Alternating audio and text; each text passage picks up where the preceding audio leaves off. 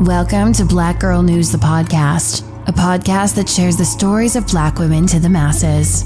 And now your host, Leah Gordon. I hear 3 pop, pop, pop. Didn't think anything of it. And then I said, that sounded like gunshots. And then all of a sudden I see people running. It's upsetting. I feel terrible. You know, I don't think anybody deserves to have to live in fear and go to work with people shooting each other in the garage. It's terrible.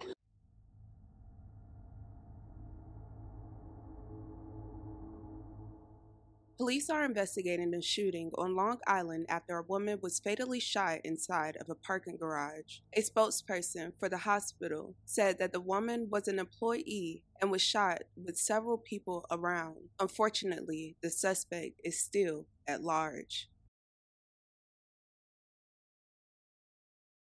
Amelia Legary was 33 years old and lived in New York. Amelia was described by friends and family as loving, supportive, and giving. She was full of life and loved to help others. Amelia went by the phrase, live, love, life, according to her Facebook. Her mother shared to social media that her daughter had so much love in her. Amelia was always so happy, who had dreams and plans. She was a good daughter, sister, auntie, friend, and mother. Amelia had a son and shared a loving relationship with the father of her son. She was very passionate and dedicated, especially to her profession. Like many in the healthcare community, according to reports, she was the type of person who viewed her work as more of a calling than a job. Not only was she described as the type of person that friends and family members looked to in the times of need, like many other workers in the field, she also did that for her community. Amelia was a part of the administrative staff for Northwell Health for 10 years. She was loved by many of the co-workers,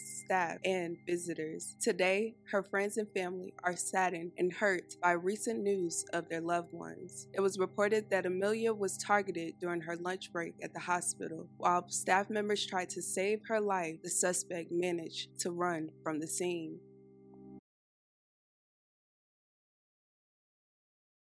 Well, Dana, this is a very busy office building. Lots of folks have doctors in this building. It's 1999 Marcus Avenue in New Hyde Park. Northwell has offices here, NYU Langone. And at about 4:15 this afternoon, shots rang out inside the parking garage underneath this busy medical building. All police are able to tell us at this point is that a woman was shot.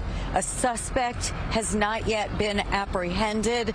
They have no other information at this moment. On March 31st, 2022, Amelia went to work her shift at Northwell. According to reports, people that she was with saw her arguing with someone several times that day. It wasn't reported if this was on the phone or in person. However, authorities say around 4:30 p.m., as Amelia took a break from work and went to her car, a man was waiting for her and shot her 5 times. According to reports, you could see the man running away from the scene, heading west on Union Turnpike. At the same time, members of the hospital rushed to provide her aid on the scene, but she was later pronounced deceased at another area hospital. After further investigation, according to police, this was a targeted incident, and it's unclear what led up to the shooting or if the victim knew the attacker.